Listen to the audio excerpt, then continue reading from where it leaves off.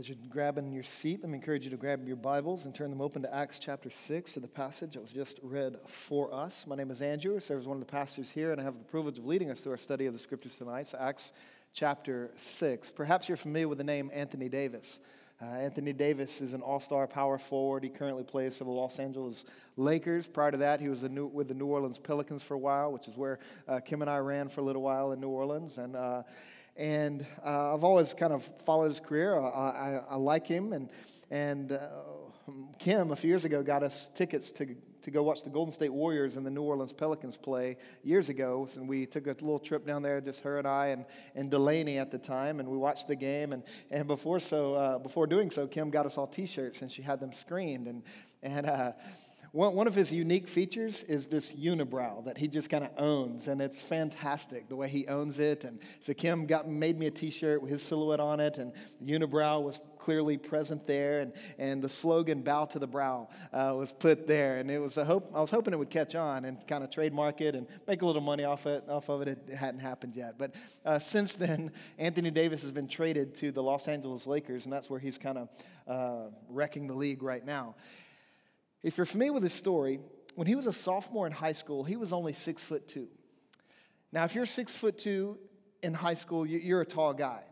But if you go into the NBA and you're 6'2", you're still kind of small. But something happened between his sophomore year in high school and his senior year. 3 years, Anthony Davis grew 8 inches. And he sprung up from being 6'2" as a sophomore to 6'11" as a senior. He went from getting one scholarship offer to Cleveland State University to becoming the most highly sought-after recruit in high school in the country. And he eventually got a scholarship at Kentucky, went over there, they won a national championship, and kind of the rest is history. But could you imagine being Anthony Davis's parents from his sophomore year in high school all the way to his senior year in high school? How many different pairs of shoes you would have to buy to fit his ever-expanding feet? All the clothes you're going to have to account for as he's outgrowing everything during that time. His coaches, of course, in celebrating the growth that he's experiencing, right? He goes from being a 6'2" point guard, which is fairly tall for a point guard, to becoming a 6'11" power forward. And so as a coach, you're excited about that change. You want to see that growth happen. You believe that's going to be advantageous for your team, but you also know there's some skills that he's going to have to develop. That there's some skills that he's going to have to cultivate because he does not currently possess them. And so instead of bringing the ball up and down the court and passing the ball, running the plays, all of those good things, he had to learn how to post moves and score and play the game in a completely different way. So on one hand, his growth was exciting and everybody was celebrating it. But on the other hand, it brought some challenges as he had to learn how to do a few things differently. Well, here in Acts chapter 6, we are given a glimpse of a growing church. This is the first church, the church in Jerusalem, where Christianity exploded as the Holy Spirit came upon people at Pentecost, and many people were believing the gospel, and the church is formed, and it is growing at a rapid rate. And the growth of the church in the city of Jerusalem is something worth celebrating, is something worth getting excited about. But what you're going to see in Acts chapter 6 is that it's also something that carried with it some challenges, which is something you and I want to consider today as we consider being a church that wants to grow and that is growing in various ways. And as a church, we want to celebrate growth, but at the same time, we want to recognize that there are some challenges at play when a church begins to grow. Now, when you look at verse 1 of chapter 6, it says, "In those days, as the disciples were increasing in number," and in that moment, Luke is just calling our attention to the fact that the church was growing in Jerusalem.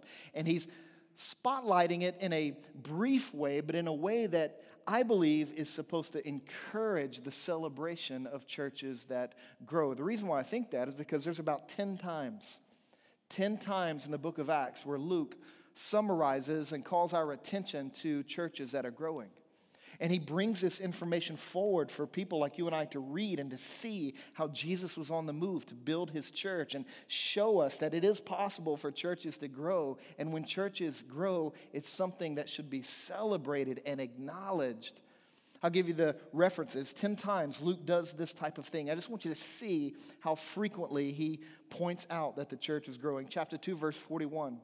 "So those who accepted his message," referring to Peter, "they were baptized, And that day, about 3,000 people were added to them. So overnight, the church grew 3,000 strong. Chapter 2, verse 47, every day the Lord added to their number those who were being saved.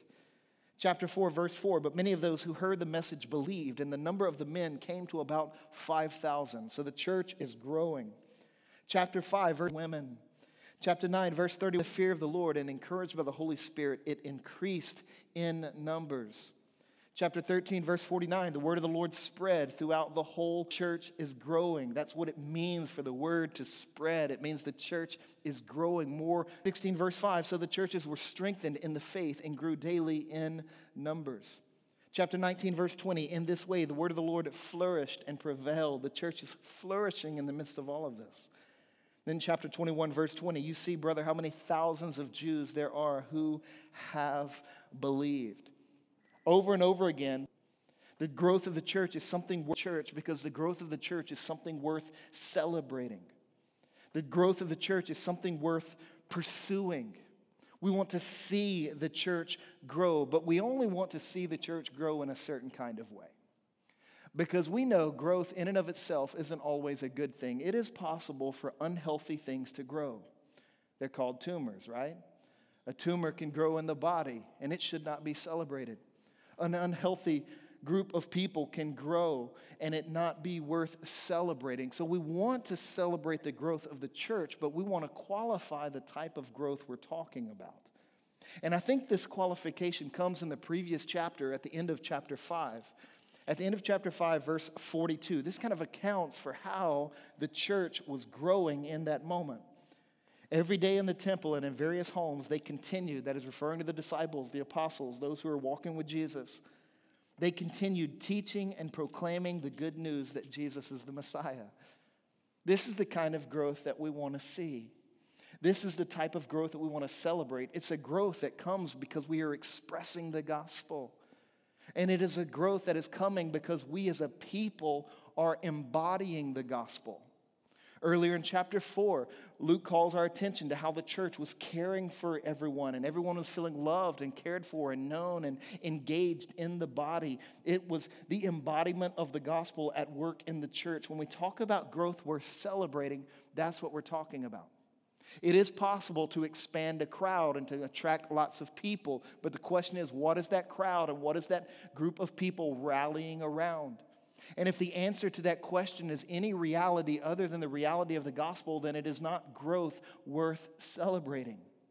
The growth we want to celebrate and the growth we want to seek after in our church is a growth that comes by way of the gospel because we are expressing it clearly and because we are embodying it in how we relate to one another and how we care for the city in which God has placed us. So we want to grow and we want to celebrate that growth.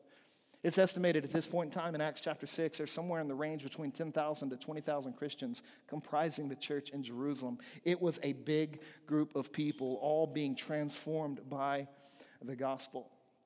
So that's the kind of growth we want to see, and that's the kind of growth we want to celebrate. But with that kind of growth comes some challenges. You see these challenges here in Acts chapter 6, right after Luke points out that the disciples were increasing in number. Listen to what he says. He says, there arose a complaint by the Hellenistic Jews against the Hebraic Jews, that their widows were being overlooked in the daily distribution. So this growth was worth celebrating. But Luke's also reminding us, I want you to be sober-minded about growth because growth can and will inevitably bring some challenges into the community. As you learn to adapt to the growth, as you learn to conform to what Jesus is doing and adding to the church day by day, those who are being saved. And there's a few challenges I want to put before you in light of this passage, one of which is this. When a church grows, one of the challenges that can be presented is a challenge to our unity. As new people step into the family of faith and pastoral attention is given in different directions and things are changing and adjusting, we can also see that growth as a good thing worth celebrating, but we can also see that growth as a challenge we need to be aware of so that we're not stunted, so that these challenges are not sabotaging or prohibiting the growth of the church or the spread of the gospel to continue. And one of the ways in which this pops up is when churches begin to grow, growth can challenge our unity. In this story, you have two different groups of people. On one hand, you have the Hebraic Jews. These were Jewish people who basically spent their entire life in the city of Jerusalem. They spoke Hebrew. They knew the Bible backwards and forwards. They were very faithful in their Judaic heritage. And when they came to know that Jesus was the Messiah, that brought their faith full circle. It completed everything that they had been seeking after as a people up to that point. But then outside of Jerusalem and outside of that Mecca of Jewish life, you had a lot of Jewish people living in the surrounding region who were heavily influenced by the Greek culture. And as such, they came to be known as the Hellenistic Jews that are present here. A Hellenistic Jew is quite simply a Jewish man or a Jewish woman who spoke Greek. They didn't speak Hebrew. Now, outside of the church and outside of Christ, there was some tension existing between these two groups of people. The Hebraic Jews, they kind of looked down on the Hellenistic Jews and viewed them in some ways as being less pure and less refined and less devout as them, since they were the Hebrew-speaking Jews that lived and operated in Jerusalem. So you have these two groups of people outside of Christ and outside of the church where there was already some tension, and now they've both come to believe that Jesus is the Messiah. They're stepping into the church at Jerusalem, and they're trying to figure out how to live life together and follow Jesus together. But there comes this situation where the Hellenistic Jewish widows, their needs seem to be overlooked and are being neglected by the leadership of the church. And so they have this healthy concern, right? A legitimate concern. Hey, we're not getting any of the food that's being passed out on a daily basis. We're not getting any of the clothes that's being given to people on a daily basis. They have this healthy, legitimate concern. But what Luke does in verse 1 is he doesn't call attention per se to the healthy concern as much as he makes us aware of the fact that concern has devolved into a complaint. And there's a difference between having a healthy concern about something and having an unhealthy making an unhealthy complaint about something. And so what you find in verse 1 is that one of the challenges of the growth that the church is experiencing is a challenge of unity. Because of this messy situation, the Hellenistic Jewish widows are now, the word is complaining, and they're complaining in a particular direction. They're complaining against the Hebraic Jews in the church. And this happens every time churches grow and new people are added and different types of people come into the church and following Jesus. We're so different from each other, and sometimes our differences can cause us to read situations in ways that are unfair. They can cause us to read situations that are ungracious. They can cause us to interpret healthy concerns instead of dealing with healthy concerns. They can cause us to relate to those healthy concerns in a way that is more grumbling-oriented, more complaining-oriented, in a way that is more divisive. Now, I know that we as a church, being 8 years in this city, we're a young church, we're a growing church. We have people coming in and out of this church at a rapid rate, and it's an encouraging thing to be a part of. But with all the movement and with all the growth, there are times in which, in the history of our church, when different groups in our church have felt overlooked, or they felt unknown or unseen or uncared for. I remember early on in the days, we were heavily filled with college students and singles. That was the vast majority of our congregation the first 2 to 3 years of our church's existence. And I remember families who would come into the church and we'd experience growth by way, and that growth would only last for a little while because they would look around and they would see all these singles and college students, and they would assume that we did not care about them, and that we had no plan or attention to minister to families and with kids and all these types of things.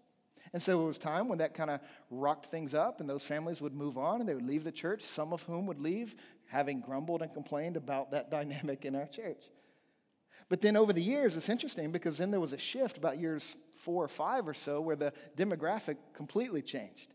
And we woke up one day seeing we were mostly young professionals and married couples, and we had very few college students and very few singles for a little while.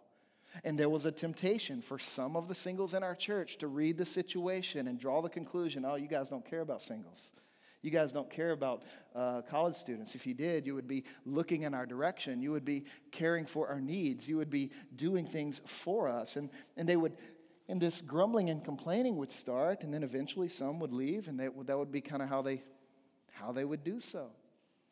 Now, as a church grows, there are times when the concerns of the church might not square with your immediate concern, but that doesn't mean that that we don't care about you and about where you are in life. It means that we are a growing church, and as we grow, we have to learn how to care for everybody in the church. So we don't want our legitimate concerns to devolve into unhealthy complaints, and the way that you keep that from happening is by remembering anytime grumbling or complaining begins to swell up in your heart, you check it by saying, or reminding yourself, I don't see the whole picture. I'm only seeing this little slice of my experience in the church, and I'm not sure I'm seeing the whole picture. And once you kind of remind yourself of that, then you can step into a conversation that can be more productive. And you can say, hey, can you help me understand why this is the way it is in the life of the church? Is this the way it will always be? What are some things that you are doing to meet this need or to care for that group? And you start asking questions rather than standing back and grumbling against leadership or grumbling against any other group or demographic that's in the church. So you remind yourself, I'm not seeing the whole picture really at any point in time, so I need to press into conversation so I can learn. But then the second thing I would encourage you to do is avoid assuming the worst. Sometimes the situation is you're not ministering to me and my demographic because you don't care about us. That's a terrible assumption to make. That's a graceless assumption to make of anyone. But if we're going to avoid our healthy concerns devolving into unhealthy complaints, we have to refuse to assume the worst of people. We don't want to draw the conclusion, well, this need isn't being met because they don't care. This passage puts this before us. It's clear that this group of people in the church aren't being overlooked because they don't care about this group. That's why they took action so quickly to remedy the situation. So they want everybody to be cared for. They want to organize so that everybody can be cared for, and I assure you, so do we. So if there's anything lacking in our church, if there's any holes that you see, and when growth happens and these things become more pronounced, let me encourage you to remember that you only see part of the picture, and let that press you into some good, constructive conversations. And let me encourage you not to assume the worst of your leadership and not to assume the worst of anyone else in the church. One of the things that we do as graceful people, as gospel people who do not assess anyone according to the flesh anymore, is that we don't assume the worst. Assuming the worst of people and complaining out of our assumptions is a really unhealthy and it's a spiritually immature thing to do. And so we want to avoid that. We want to resist that. We don't want healthy, legitimate concerns to devolve into unhealthy complaints that can cause division and friction in the church. Now, if you have some concerns, let me encourage you to pray through your concerns. Ask in humility, God, should I overlook this? Should I be patient with this? And then ask yourself, if you are to address them, would you address them in a way in which you're assuming the best of the person that you're about to talk to or the people that you are about to engage? See, the thing about grumbling and complaining is that complaining is easy. You don't need the Holy Spirit to grumble. You don't need the Holy Spirit to complain. Complaining is like growing weeds. Everybody will succeed at growing weeds in a garden. It's easy to do. It just happens. What's less helpful is, instead of complaining about something, stepping into a conversations that can lead towards solutions, that can lead towards improvement. That requires a little more work. That requires a little more effort. It's harder to grow fruit and vegetables in a garden than it is to grow weeds. But fruit and vegetables are a lot more life-giving. They are a lot more life-giving than having a garden full of weeds. And so recognize that complaining and grumbling is easy. You don't need the Spirit to do that. But stepping into Spirit-filled solutions to improve the health of a church, the health of a growing church, that requires faith, that requires humility, that requires the reliance upon the Holy Spirit. This is why in Philippians chapter 2, we are told, look, don't let weeds grow. Philippians chapter 2, do everything without grumbling or arguing. Do everything without grumbling or arguing, so that you may be blameless and pure, children of God who are faultless in a crooked and perverted generation, among whom you shine like stars in the world by holding firm to the word of life. Now, I love that connection, The connection between grumbling and complaining and shining like stars. What causes the gospel to dim in the life of the church? What causes the gospel to dim in your discipleship? One of the most frequent causes of a dimmed gospel in your life or in a church is a spirit or an attitude of grumbling and complaining. A spirit that says, I'm going to be against people, I'm not going to move to working with people. A spirit that says, I'm going to step back and complain and protest everything. I'm not going to press in and work to find solutions so that improvements can be made and healthy growth can continue. I love this example in Acts chapter 6, is that right after this problem is brought out and they're aware of all the grumbling and complaining and this threat to their unity, they immediately get to work on solving it. And the way they solve it in the end was they identify 7 leaders, these 7 spirit-filled guys who are actually, most of whom are Hellenists, complaint in the first place. And so you find here a wonderful movement of saying, look, I'm not just going to step back and complain. I'm going to step towards and find constructive solutions in the community. And so let me ask you, do you find it more easy to identify problems? Or are you more willing to identify problems, or are you more willing to offer solutions and to press into conversations that can work towards improving the health and the vitality of a growing church, to maintain unity? So here in Acts chapter 6, growth can challenge the unity of the church. Apostles, the moment this complaint came up, the apostles could have gotten defensive. They could have exacerbated the situation by being defensive or being insecure in their leadership, but instead they respond with humility. They hear the complaint, they're made aware of the concern, and they immediately go to work solving it and improving it. And you find humility in their willingness to say, we can't do everything. We need help. I love that. They said, we can't do everything. We've got some responsibilities that we cannot give up. And so if this need is arising in the life of the church, we need help meeting it. That's humility. A humble person recognizes their limitations. Humble leadership recognizes their limitations. This is one of the things that's important about this passage, is that the church's failure on this front at first, it wasn't the result of sin. And it wasn't the result of malice. Their failure on this front initially wasn't because they were actually feeling inferior or superior to the Hellenistic Jews. That's not the cause of the problem. The cause of the problem wasn't sin or malice. The cause of the problem was not knowing their limitations. It was a capacity problem. The church was growing faster than the leadership could keep up with. And now that they're seeing this and they're experiencing some of the fallout of that, they have to make some adjustments. And in humility, that's exactly what they do. You see, ministry in the life of the church should never bottleneck. It should never bottleneck dependent upon a leader or a very, very small group of leaders.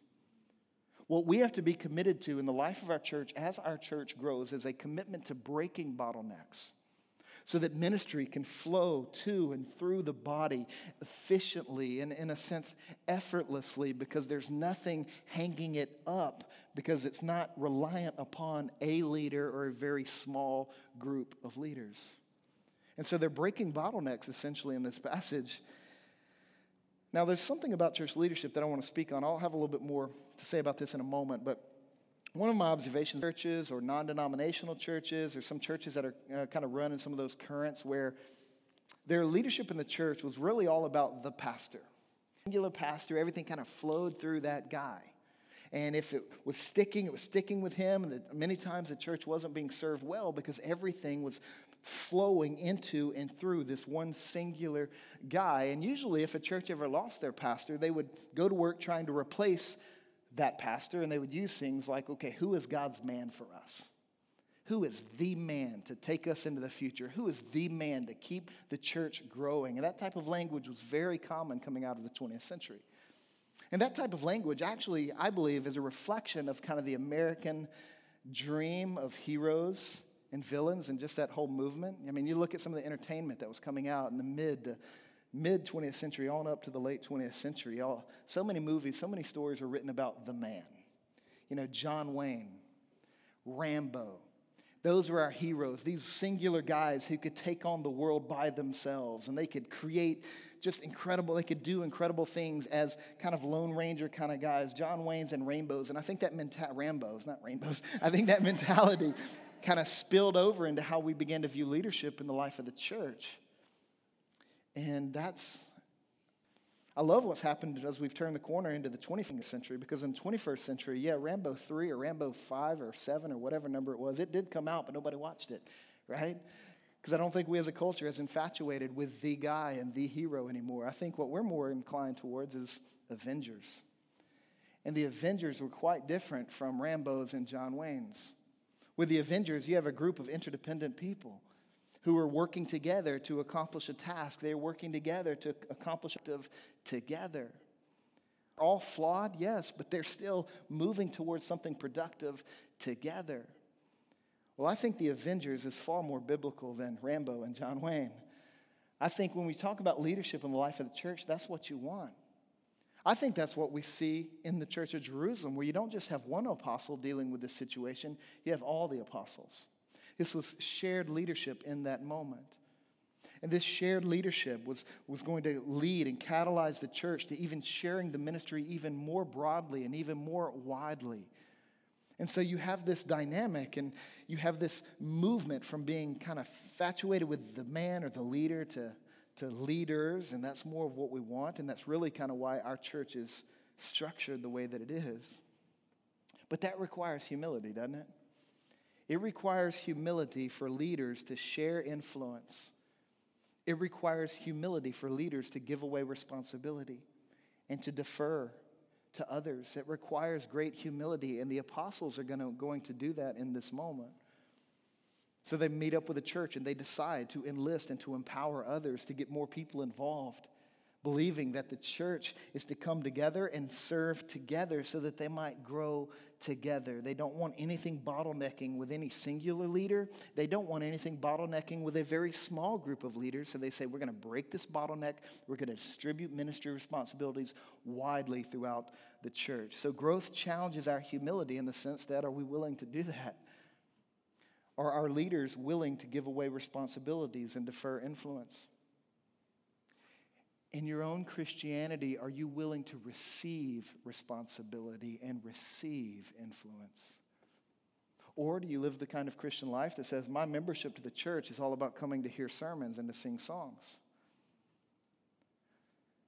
You realize that membership in the church has less to do with that being the place where you go to listen to sermons and to sing songs, and it has a lot more to do with that being where you serve. That's what membership is about in the New Testament. That's when we talk about meaningful membership. That's what we're getting after.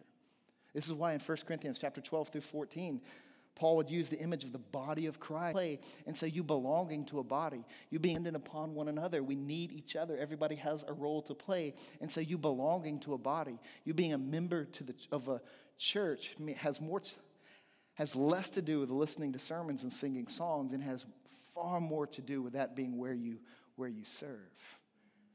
And so you have this challenge popping up in Acts chapter 6. It's a challenge that every growing church faces, a challenge of our unity, and it can challenge our humility. Are we willing to adapt and grow and give away? Are we willing to engage and serve and be a part? But then the third challenge that pops up is this challenge to our priorities. There's a challenge to our priorities in this passage, and this is what it sounds like in verse 2. The 12 summoned the whole company of the disciples and said, it would not be right for us to give up preaching the word of God, to wait on tables. Then you look at verse 4, but we will devote ourselves to prayer and to the ministry of the word. There's a challenge to the priorities as it related to the apostles in this moment. They knew that it wasn't right for anyone's needs to be overlooked in the body. But they also knew it wouldn't be right for them to be the ones to go and do it if that took them away from the ministry of the word. As apostles, they carried a very unique responsibility in the life of the church, especially at that point in time, that if they didn't devote themselves to the ministry of the word and to prayer, who would? If they weren't about teaching the scriptures and helping people find life in Jesus, who's going to do that? So they said, look, the one thing our church cannot do without is this. So it's not that we need to abandon this to go meet needs in the life of the body. It's that we need to do both the ministry of the word, and we need to empower others to help meet needs in the church. So when it comes to priorities, it has to do with you and I finding lanes to run in, lanes that we can engage and fully kind of own in our life together, in our ministry together, in the church together. Growth can challenge our priorities because sometimes it is said if you want your church to grow, you have to be about the ministry of the word. Others say, well, if you want your church to grow, you have to be about meeting needs. And sometimes that puts a wedge between different types of churches. We have some churches that are all about the ministry of the word, and you have other churches that are all about meeting needs. But according to this passage, we have to do both. It's not that we prioritize one to the exclusion of the other. It's that we assign responsibilities in the church so that some are engaging the ministry of the word as being their primary responsibility, and others are engaging and meeting needs in the church and around the city as their primary responsibility. And we come together in the church to share that and to fuel that and to go after that together. So we don't have to choose, is what I'm saying. A growing church does not have to choose between being devoted to the word and being devoted to meeting needs. A growing church, if it's healthy growth, will always do both. And a growing church must be organized in order to do both. That we have to organize ourselves to be able to engage in the ministry of the word. So what happens here in Acts chapter 6, this is what they're deciding.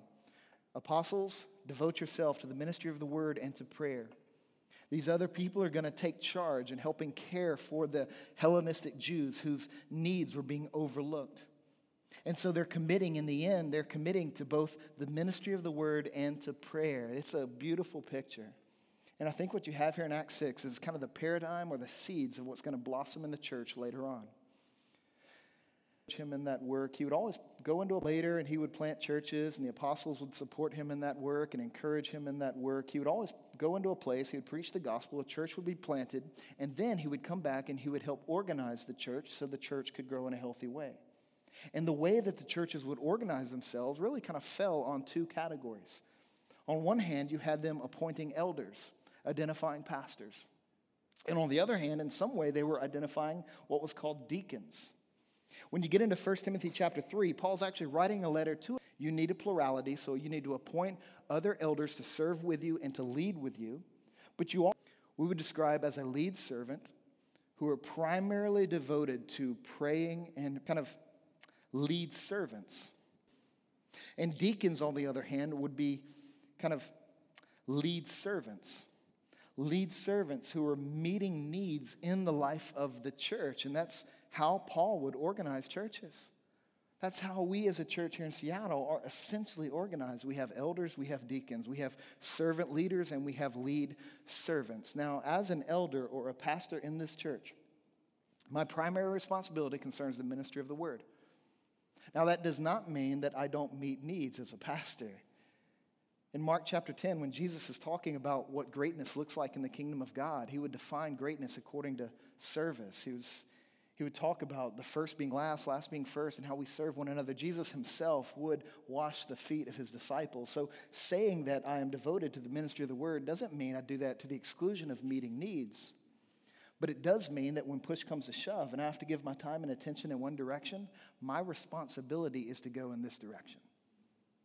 And when we organize the church and we empower you to get involved and to participate in what Jesus is doing, that's going to flip, that's going to turn, right? There are needs in the life of the body that we need your help to meet. There's care that needs to be given. There's ministry that needs to be executed. And we want to empower you and enlist you and encourage you to lead the charge in meeting those needs. Now, does that mean you never engage in the ministry of the word? No, and here's why. First guy listed and who was appointed to care for these Greek-speaking widows was a guy named Stephen. In the very next chapter, Stephen is going to get in a lot of trouble. And he's going to get in a lot of trouble. Why? Because he's engaged in the ministry of the word. He's proclaiming the gospel. And so we want to think in this kind of dynamic so that we're not saying, okay, this is the only lane I run in, I never cross the lane, or I do this to the exclusion of that. No, it's about priorities. It's about divvying up priorities and responsibilities in the life of the church. Elders and deacons have different responsibilities. So this is how we are as a church. We have a group of elders and we have deacons. Now, when it comes to deacons, these lead servants in the life of the church, they help us meet needs, and this would basically fall on the shoulders of every missional community leader. If you are a missional community leader, you are considered a deacon. You are a lead servant in the body of Christ called the Hallows Church. If you are the designated leader of a ministry team, whether it's the Justice and Mercy ministry team, or whether it's the hospitality ministry team, or whatever the case may be, you are a deacon, a lead servant in the life of the church. And we are organized this way to distribute ministry as widely as possible so that it doesn't bottleneck with me and it doesn't bottleneck with a small group of elders. Because not only is that bad for us, it's bad for you because it keeps you from being a part of what Jesus is doing in the life of the church. So we want to break bottlenecks and distribute ministry widely. We want servant leaders and lead servants fully engaging in the life of the church. Now that phrase, when Peter says, or the apostles say, it would not be right for us to give up preaching the word of God to wait on tables. That phrase, to wait on tables, that's a verb, and it's actually it's a translation of the verbal form for what would later become the noun deacon. And it's a powerful image. It's not right for us to give up this to wait on tables, not because to waiting on tables is something inferior. It just doesn't fall in their primary responsibility. But to wait on tables, when you hear that phrase, don't think about your experience at a restaurant last night. As great as it is for you to go to a restaurant and have somebody come and bring you your food and take your check and be your table waiter in that regard, I want you to think a little bit more robustly.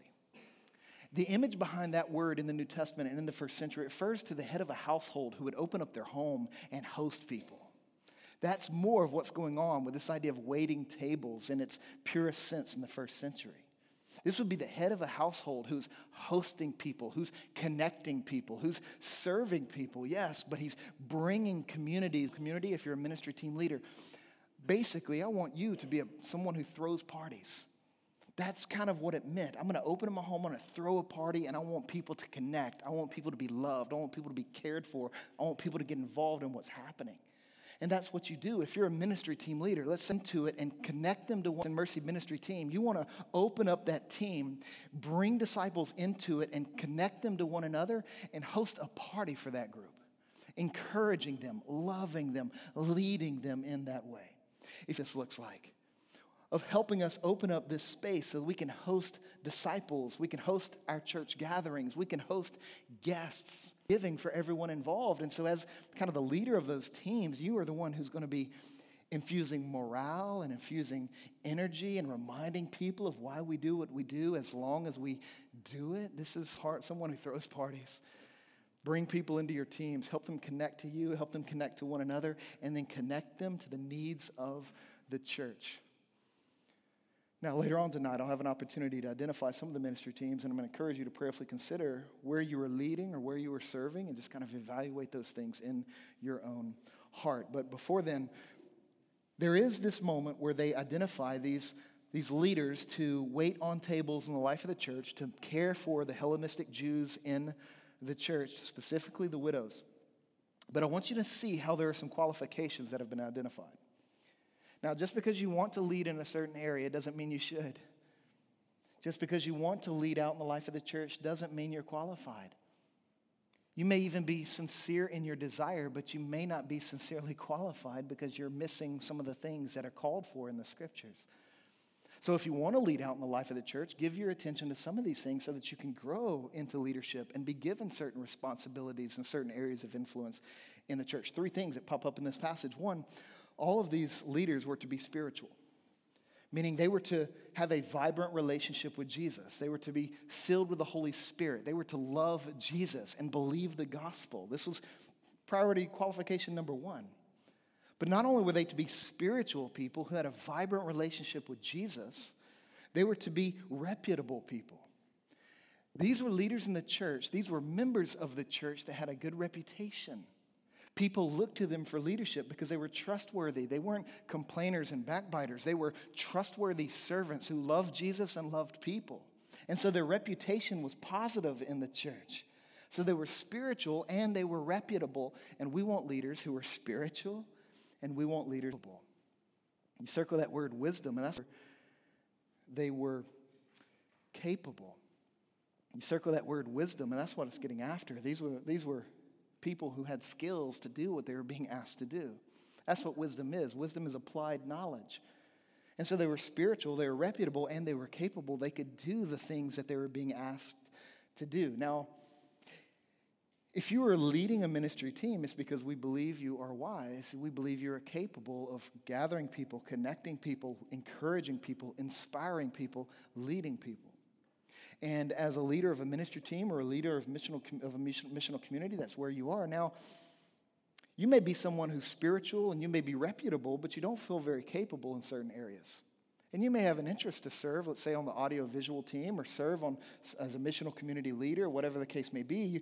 You're spiritual, you're reputable, but you don't feel very capable. And if that's the case, and after talking with myself or Bryant or Sarah or any of our other pastoral ministerial staff, we would help you kind of discover, okay, are you capable? And if not, we would say, why don't you join a team, and then we can help you grow in that competence. We can help you grow in that capability.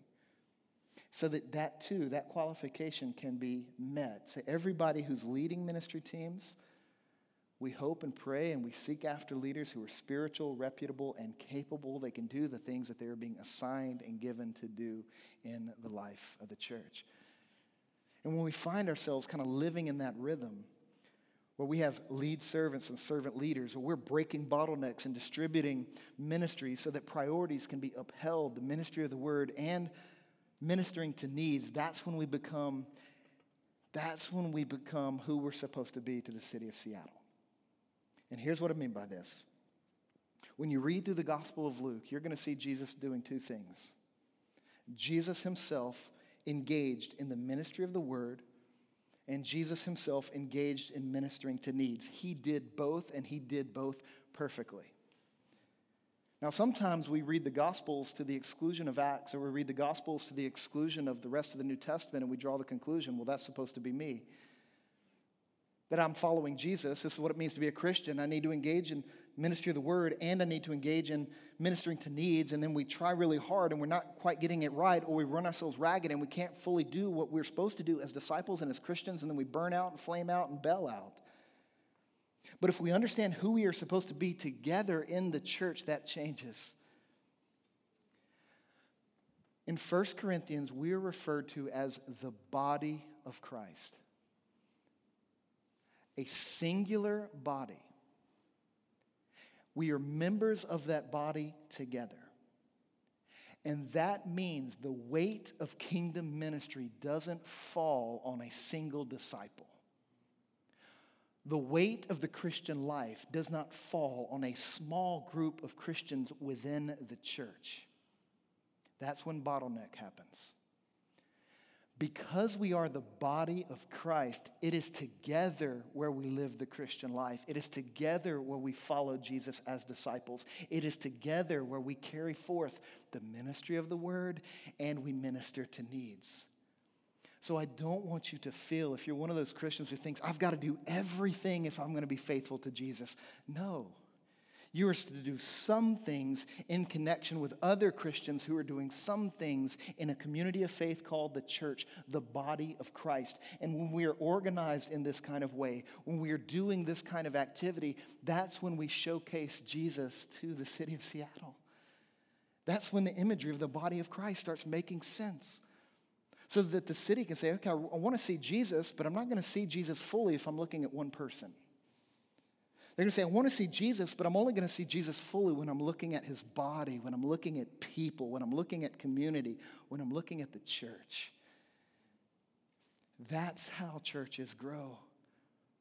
That's how churches make an impact, by being the body together, word and deed ministry, being shared in the life of the church. And that's what we want. That's what we desire. That's what we hope for. This is what goes down here in Acts chapter 6. They organize themselves along these kinds of lines. And then in verse 7, you see the growth of the church continues. They get organized to accommodate what Jesus is doing. They get organized to be the body of Christ together. And then growth continued. Verse 7, so the word of God spread. The disciples in Jerusalem increased greatly in number, and a large group of priests became obedient to the faith. The word of God spread, disciples increased in number, and even the priests became obedient to the faith. That was a big deal, because for a priest to become obedient to the faith, they basically lost their job. So if they become obedient to the Christian faith, saying Jesus is the Messiah, they're not going to be serving in the temples or the synagogues that they once served in.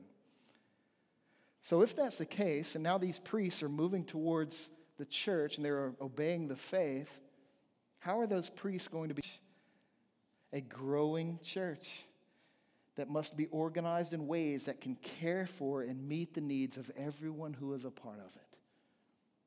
So you have here a church that is continuing to grow because they made wise and spirit-led decisions about what they were doing and who they were supposed to be in the city of Jerusalem. So 2 final thoughts. I hope that we as a church grow up in spiritual maturity. The growth that we're talking about is a growth that says we're going to grow up in spiritual maturity. We want to become obedient to the faith. We want the word of God to spread. We're going to grow up in spiritual maturity. How do you know if that's happening? Well, are you complaining less? Are you complaining less and constructing more? Chances are you're growing up in spiritual maturity.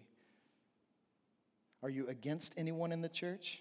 Or are you for everyone in the church? If you're for more people in the church, then chances are you're growing up in spiritual maturity. That's the kind of growth we want. But we don't want to just grow up. We want to grow out in societal impact.